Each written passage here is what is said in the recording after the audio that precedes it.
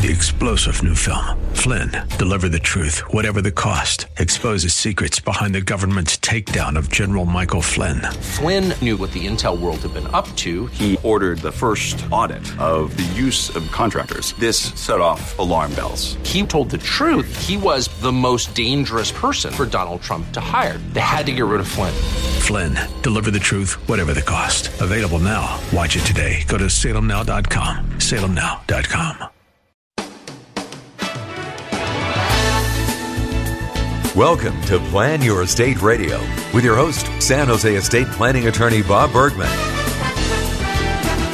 Bob's been practicing law for over 30 years and is certified by the State Bar of California as a legal specialist in estate planning, trust, and probate law. Bob is here to help you set your house in order with valuable insights you can use today to prepare a better tomorrow for your loved ones. And now your host for Plan Your Estate Radio, attorney Bob Bergman. Good afternoon, Bay Area. This is estate planning attorney Bob Bergman, host of Plan Your Estate Radio, broadcasting from my offices in Cambrian Park, the Cambrian Park neighborhood of San Jose. And I hope you enjoy the show today. I'm going to be following my usual format of questions and comments from around the state of California. I will let you all know that I am still debating with myself whether to do another estate planning workshop in October. Not quite sure if I'm going to do that yet, but if I am, you'll be among the first to know that I'm doing that. Want to let you all know you can feel free to book a consultation with me by going to my website at lawbob.com and clicking on the Book a Call button. You can book consultations for estate planning, for probate and trust administration, for special court petitions that I do. If you've been listening to the show for a while, you know about those. Or if you need to do other special planning for somebody, such as a special needs family member, it can all be booked through that one button on my website at lawbob.com. I don't charge for consultations, and they're not long consultations, but I have found that even a 15-minute consultation is enough time to determine whether or not, number one, I can help you solve the problem that caused you to contact me in the first place, and number two, whether or not you want to work with me to solve that problem. And it's as simple as that. Okay,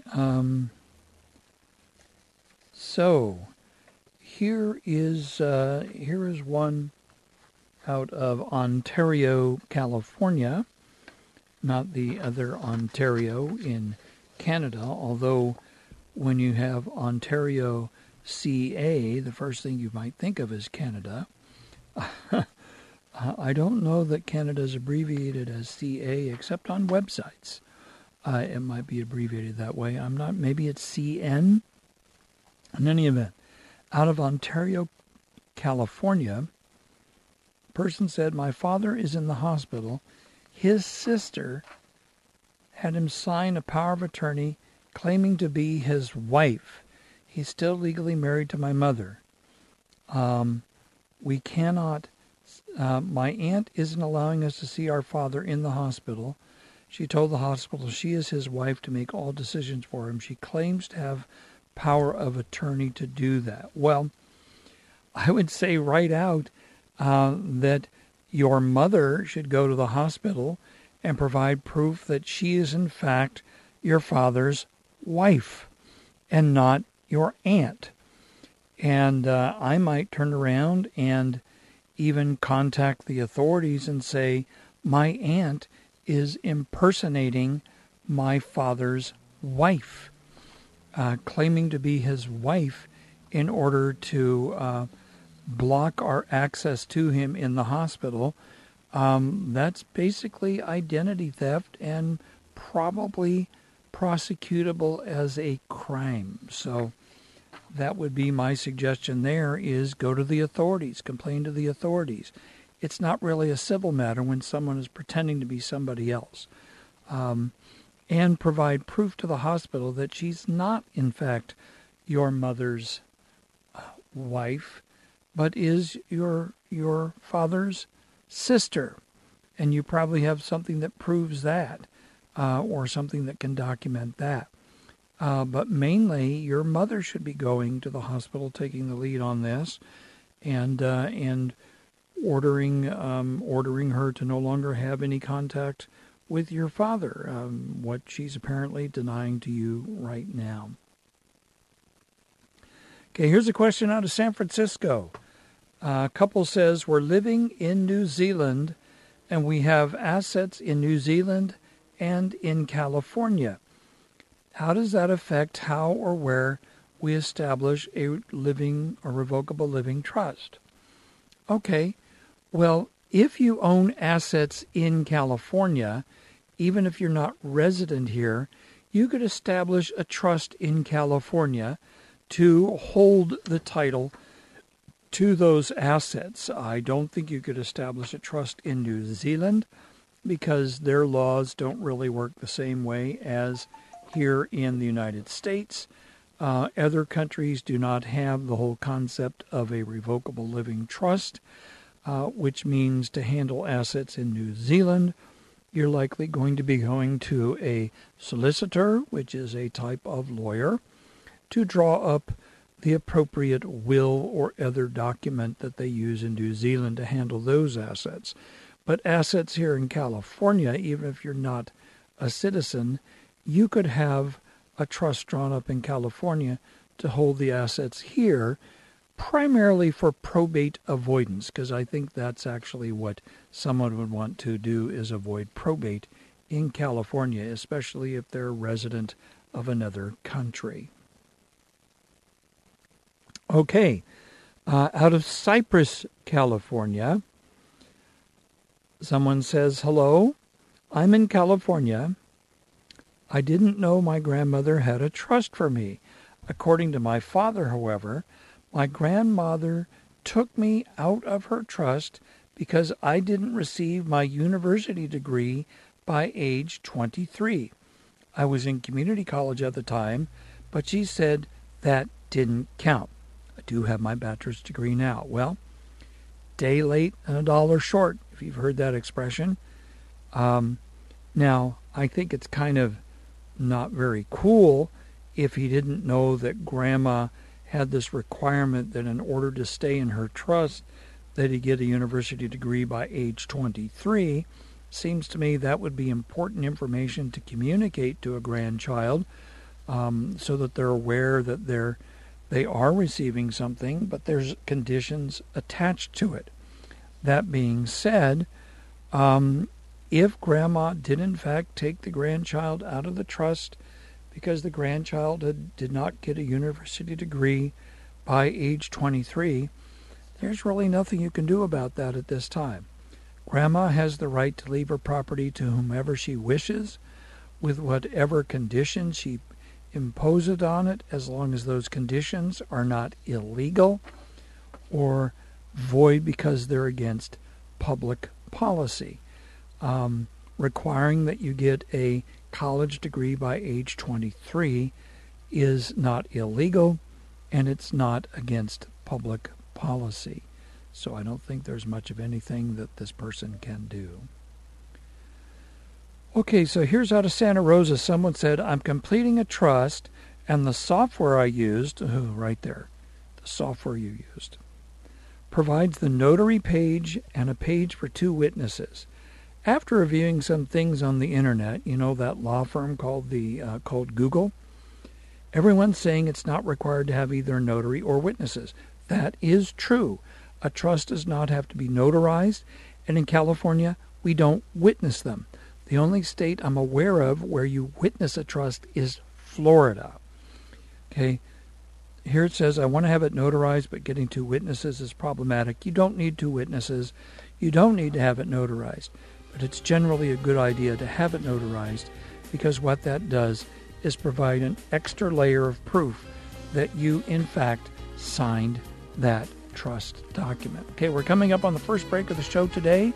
When we come back, there'll be more Plan Your Estate Radio with your host, attorney Bob Bergman. I'll pick you up on the other side of the break.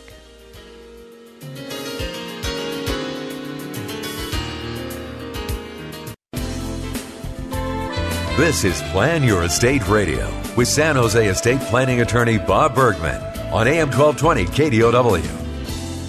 Hi, welcome back to more questions and comments from around the state of California. So I'm going to jump to Sacramento, California now. This is one from a few days ago. It says, I am beneficiary to a will and trust, but it seems though the probate and transfer of property has already been finished, I'm now being challenged by my siblings that are blood related but not part of the trust and will. Now my lawyer has informed me it can proceed to a trial. What should I expect, and why is the trust not being honored? Well, let's start first by saying that anybody can challenge anything in a court of law. That doesn't mean they're going to win. What you should expect is that if they're challenging the validity of the will and trust, there's some very specific reasons why they could challenge that they would actually have to prove in order successfully challenge. Someone coming to me with a situation like this, I would ask them, do you know why these siblings of yours were not included in the trust and the will of your parent? Because it sounds like it's a parent. Do you know any reason why? Were you the caregiver for your parent? Did you take your parent to get this will and trust drawn up by an attorney somewhere or a paralegal? Or did you prepare it for your parent and then have them sign it and have it witnessed and notarized? People often will challenge, if they're going to challenge a will or a trust, they're going to challenge on the basis that the person who was doing it lacked the legal capacity at the time they signed. They lacked sufficient mental capacity to actually sign the document and understand what they were signing, or they were being unduly influenced by someone, a family member, or an unrelated party, maybe a caretaker of some kind, that actually used their influence or sway over the person to get them to leave everything to them and cut out maybe other people that normally would have received part of the inheritance. The bottom line is the burden of proof. In most cases, unless it's a caregiver that's involved, the burden of proof is on whoever is filing the lawsuit to somehow prove that the person who made the will or the trust was didn't know what they were doing, and the validity of the will or trust should be able to be attacked because of that. Okay, so here's another will contest question. So this person out of Modesto says, okay, it hasn't happened yet, and I don't wish my mom to die, but I am the heir for her house. She has a boyfriend. I've been told that in my mom's will, he can stay there until he dies, then the house is mine. My question is, can I contest this will? Interesting question. If this person is the only heir of the parent, the potential downside of contesting has kind of been taken away, because if the will ends up being found to be invalid, then presumably this property would pass to this person asking the question as the only heir of the mother. But this is similar to the previous one.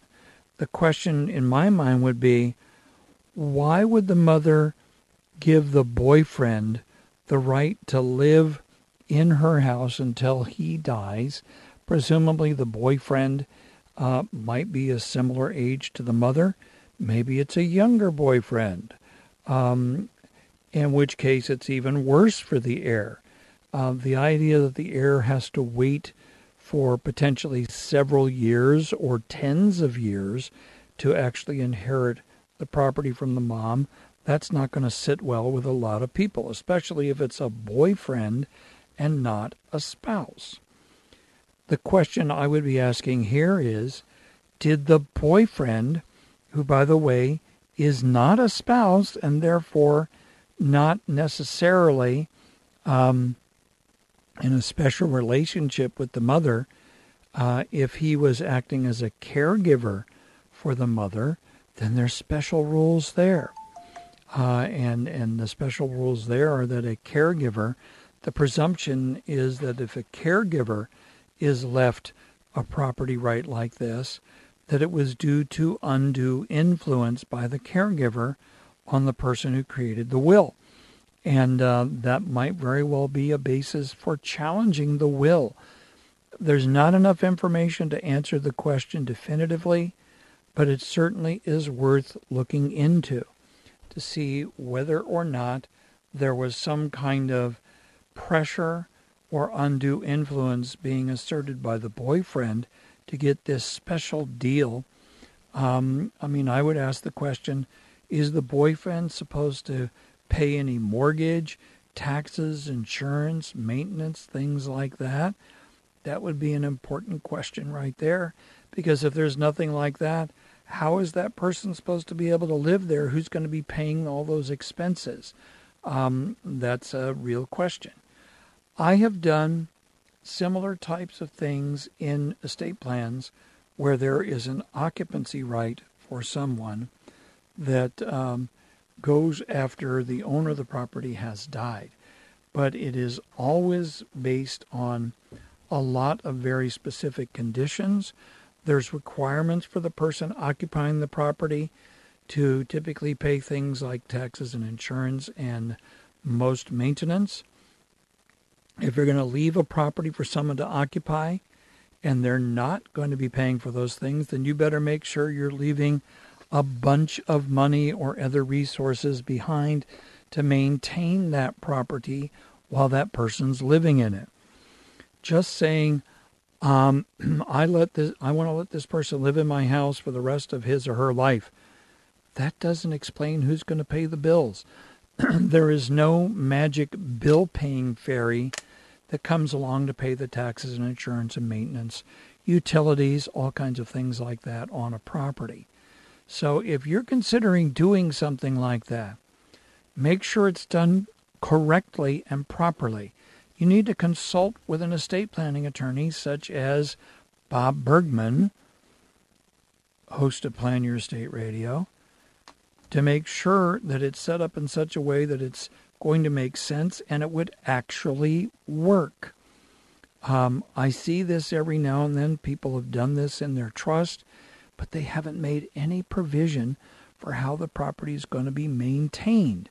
And anyone who owns a property knows there are costs associated with keeping a property. That's just the way it is. So, we're at the mid-show break, and when we come back, we'll come back for the second half of today's show on Plan Your Estate Radio. This is attorney Bob Bergman.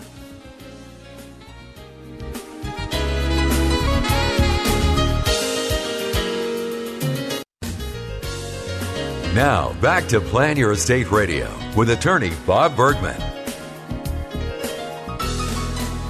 Hi, welcome back. Well, I'm going to continue with some more questions and comments from around the state of California.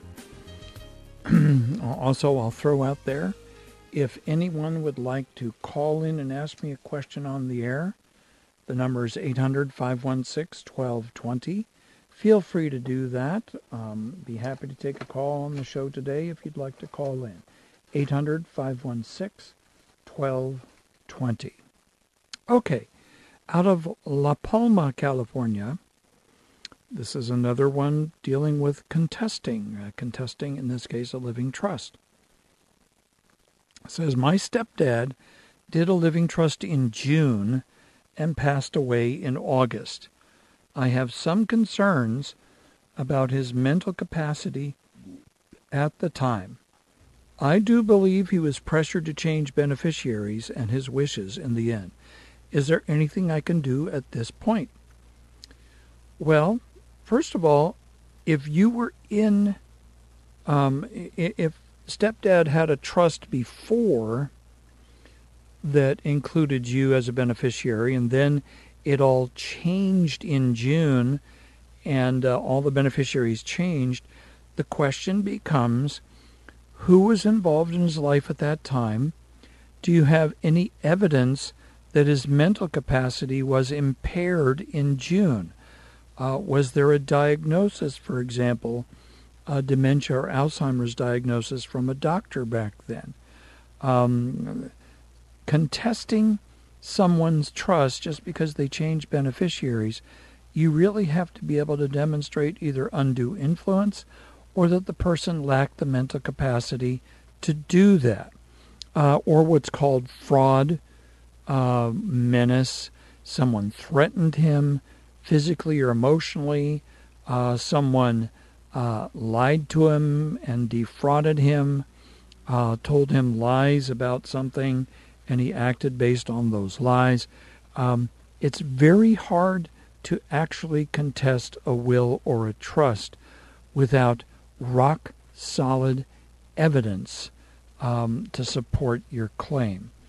Now, if someone has been removed from an estate plan, and they would be someone who would be in the usual course of business, would be someone who would normally inherit from that person, then challenging that will or trust has no particular downside except that it's going to cost you money to do it.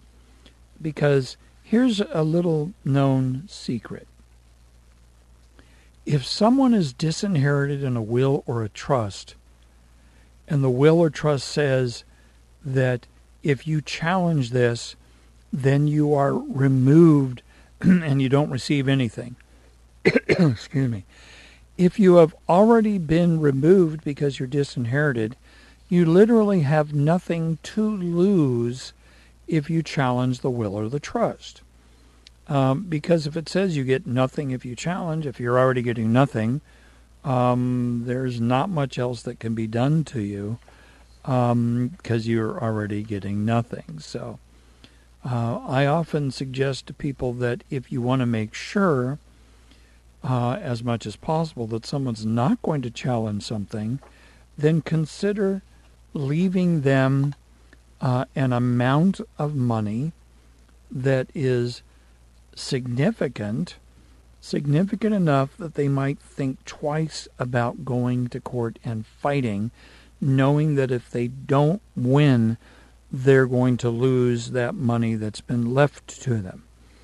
For example, if they'd ordinarily get $1 million, leaving them $50,000 might be enough to get them to just take that and go away. If you leave them nothing and there's $1 million potentially on the table, that could be an incentive for someone to actually contest and attack things and try and force some kind of a settlement or something. And I'll tell you, when there's money on the table, people can find a lawyer willing to represent them. Whether it's a strong case or not, there are many lawyers that will take cases that are not that strong just so they can try and force a settlement of some kind. I don't particularly believe in that kind of practice of law myself. I think it's borderline dishonest, but at the same time, it happens. It's real life, and it happens. So that's something that I would consider right there, is maybe leaving a healthy amount to someone instead of disinheriting them, so as to encourage them not to go in and attack your plan. Okay, can someone force the sale of half of a house when the other owner is dead? This is an interesting one. The two co-owners were divorced before one died, and the other owners still alive. The family living trust that they had was canceled on entry of the divorce judgment. No probate has been initiated for the dead co-owner. Okay, well, you can force the sale of a house if there are now two owners of the property, but if one of them has died, there's no one that has the authority to represent the deceased person or even to sign on behalf of the deceased person unless there is a probate commenced.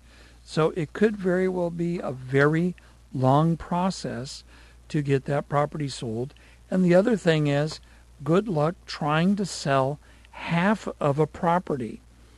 Most people I'm aware of, when they buy a house or land or a commercial building or a multi-unit building or something like that, they want to buy 100% of the property. People really aren't interested in buying half of a property.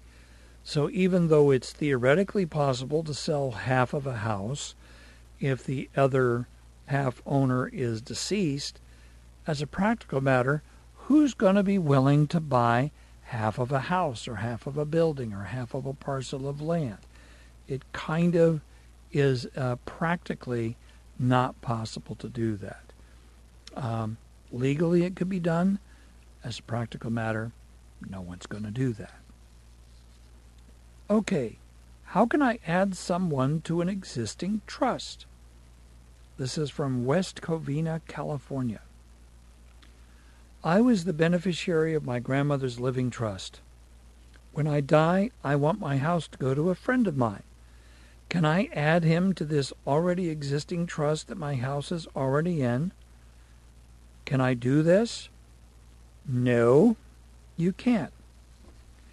If Grandma's trust left the property in trust for you, the only way that you could leave the property to your friend is if Grandma's trust provides in it that either the house is distributed directly to you so that you can then do your own estate plan to leave the house to your friend, either a will or preferably a trust, or if Grandma's trust gave you what's called a power of appointment, the power to decide where that property goes at your death. And the power of appointment would have to be broad enough to include your friend. It might say that you can appoint the property to any of Grandma's descendants. That would be your parent from that grandmother, aunts and uncles, nieces, nephews of those, your cousins rather, other siblings you may have. But if there is no power of appointment and the property was actually left in trust for you for your lifetime, it probably already indicates that there are other beneficiaries to receive that property after you pass away. And if that's the case, literally the only way that you could change things is to go to court to modify Grandma's trust to give you the power to appoint the property to your friend, and that would take the cooperation of all the remainder beneficiaries of that trust, the people who would receive the property when you die, in order to consent to that. And chances are probably pretty good that they're not going to consent to that, especially if it turns out that it's other family members that are going to be receiving the property after you're gone. So, I think I may have time for one more of these before the third break of the show today. Okay, person out of Modesto said, I'm planning on getting married soon. Can I still do a separate living trust for my home after I get married? I don't have many assets. I only own one home. I'd like to keep it as separate property. Can I still do a separate living trust after I get married and exclude my new spouse from the home? The short answer is yes. The broader question, though, is, are you going to be able to keep that separate home, separate from the marriage, and provide for the maintenance and taxes and insurance and utilities and everything from separate property that is separate from the marriage? If not, you may find that your spouse starts acquiring a community property interest in that home, regardless of whether you keep it just in your name or put it into a separate living trust. The better approach would be to enter into a marital agreement with your fiancé before you get married, where your fiancé acknowledges that that's your property and it's going to stay your property. You need a family lawyer for that, not an estate planning attorney. Okay, we're coming up on the third break of the show today. When we come back, I will finish off the show with the final questions and comments from around the state of California. Stay tuned for the last segment of Plan Your Estate Radio with attorney Bob Bergman.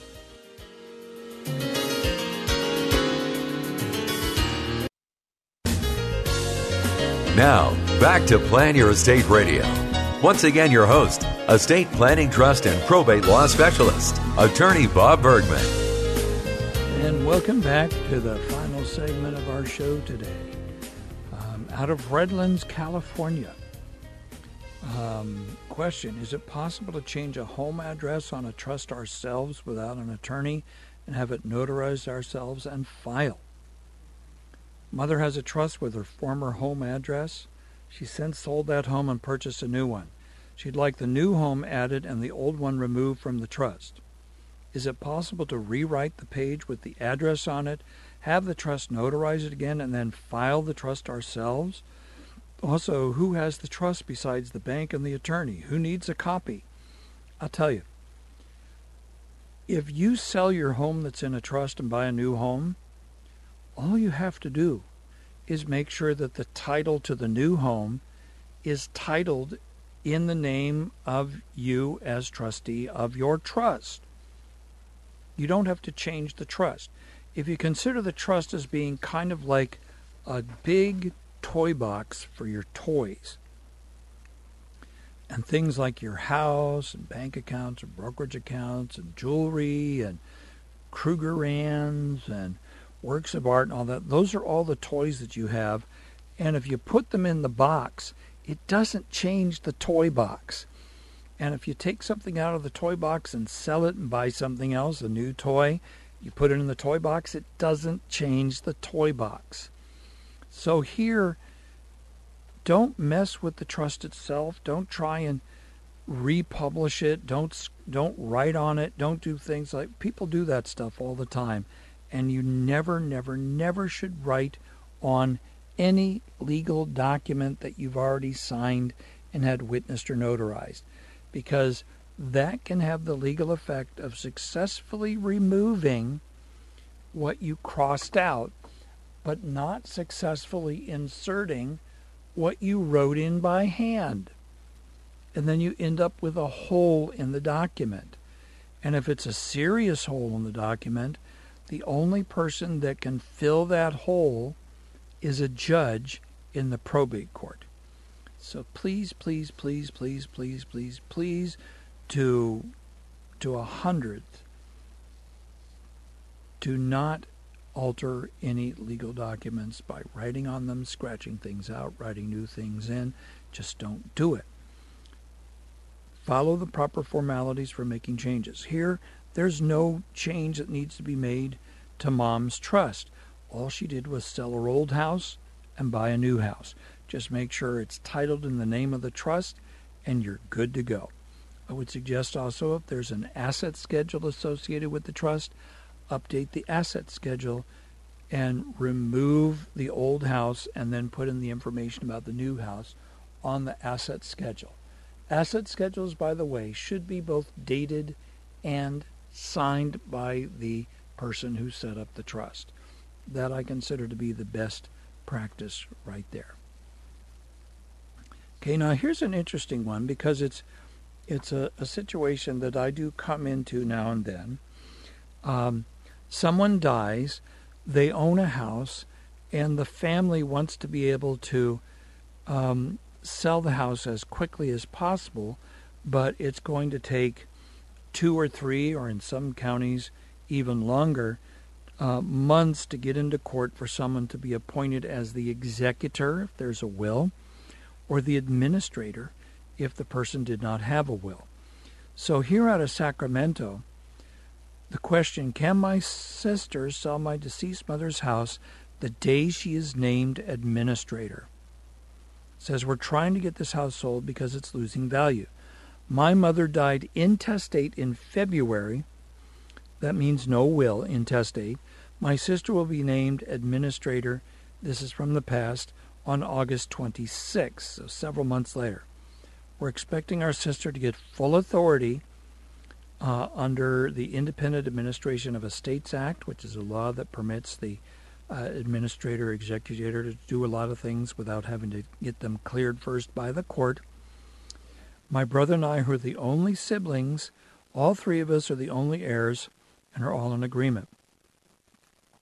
So if she can sell the house the day she's named administrator, we want to enter into a contract now to sell the home, which has a 90-day expiration date. What I would do is this, and I've advised people, you can market the house in the listing, and I have special language, don't just try and do this on your own, I have special language that goes into the listing that indicates that any sale is subject to so-and-so being appointed as the executor or administrator, as the case may be, of the estate of owner of the property on or after, and then the date of the hearing when that is going to happen.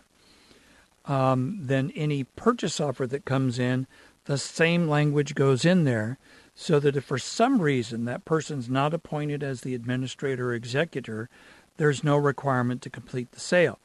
But if that's in there, then yes, the moment that person is appointed, they get letters of administration or letters testamentary issued by the court.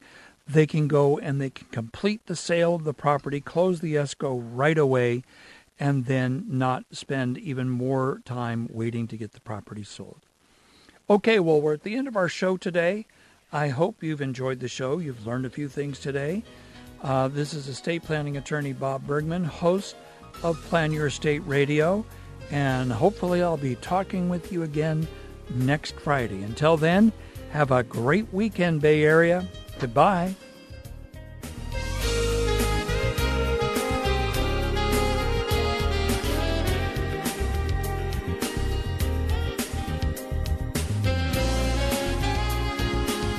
You've been listening to Plan Your Estate Radio with estate planning attorney Bob Bergman.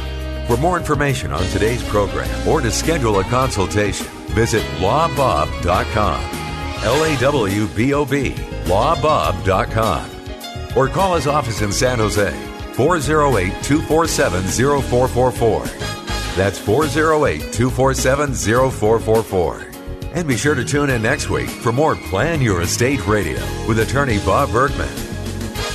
Opinions expressed in the preceding program do not necessarily represent the views of the ownership, staff, or management of this station and are for informational purposes only and should not be construed to be legal, financial, or tax advice. Seek appropriate legal advice regarding your particular situation. Attorney Bob Bergman does not offer any guarantees with regard to the outcome of your legal matter. Prior results in other cases do not guarantee a similar outcome in your case. All rights reserved. 3-star General Michael J. Flynn, head of the Pentagon Intelligence Agency, knew all the government's dirty secrets. He was one of the most respected generals in the military. Flynn knew what the intel world had been up to. He understood its funding. He ordered the first audit of the use of contractors. This set off alarm bells. The explosive new documentary, Flynn, Deliver the Truth, Whatever the Cost, uncovers the facts behind this scandal. Flynn told the truth. He was the most dangerous person for Donald Trump to hire. I find out the worst enemy that I'm going to face in my life is right here in America. They took my assessment and they wanted me to change it. And I was like, I'm not changing it. They had to get rid of Flynn. With in-depth interviews, archival footage, and never-before-seen personal records of the man behind the headlines. I just felt like I was drowning. Flynn, Deliver the Truth, Whatever the Cost. Available now. Watch it today. Go to salemnow.com. salemnow.com.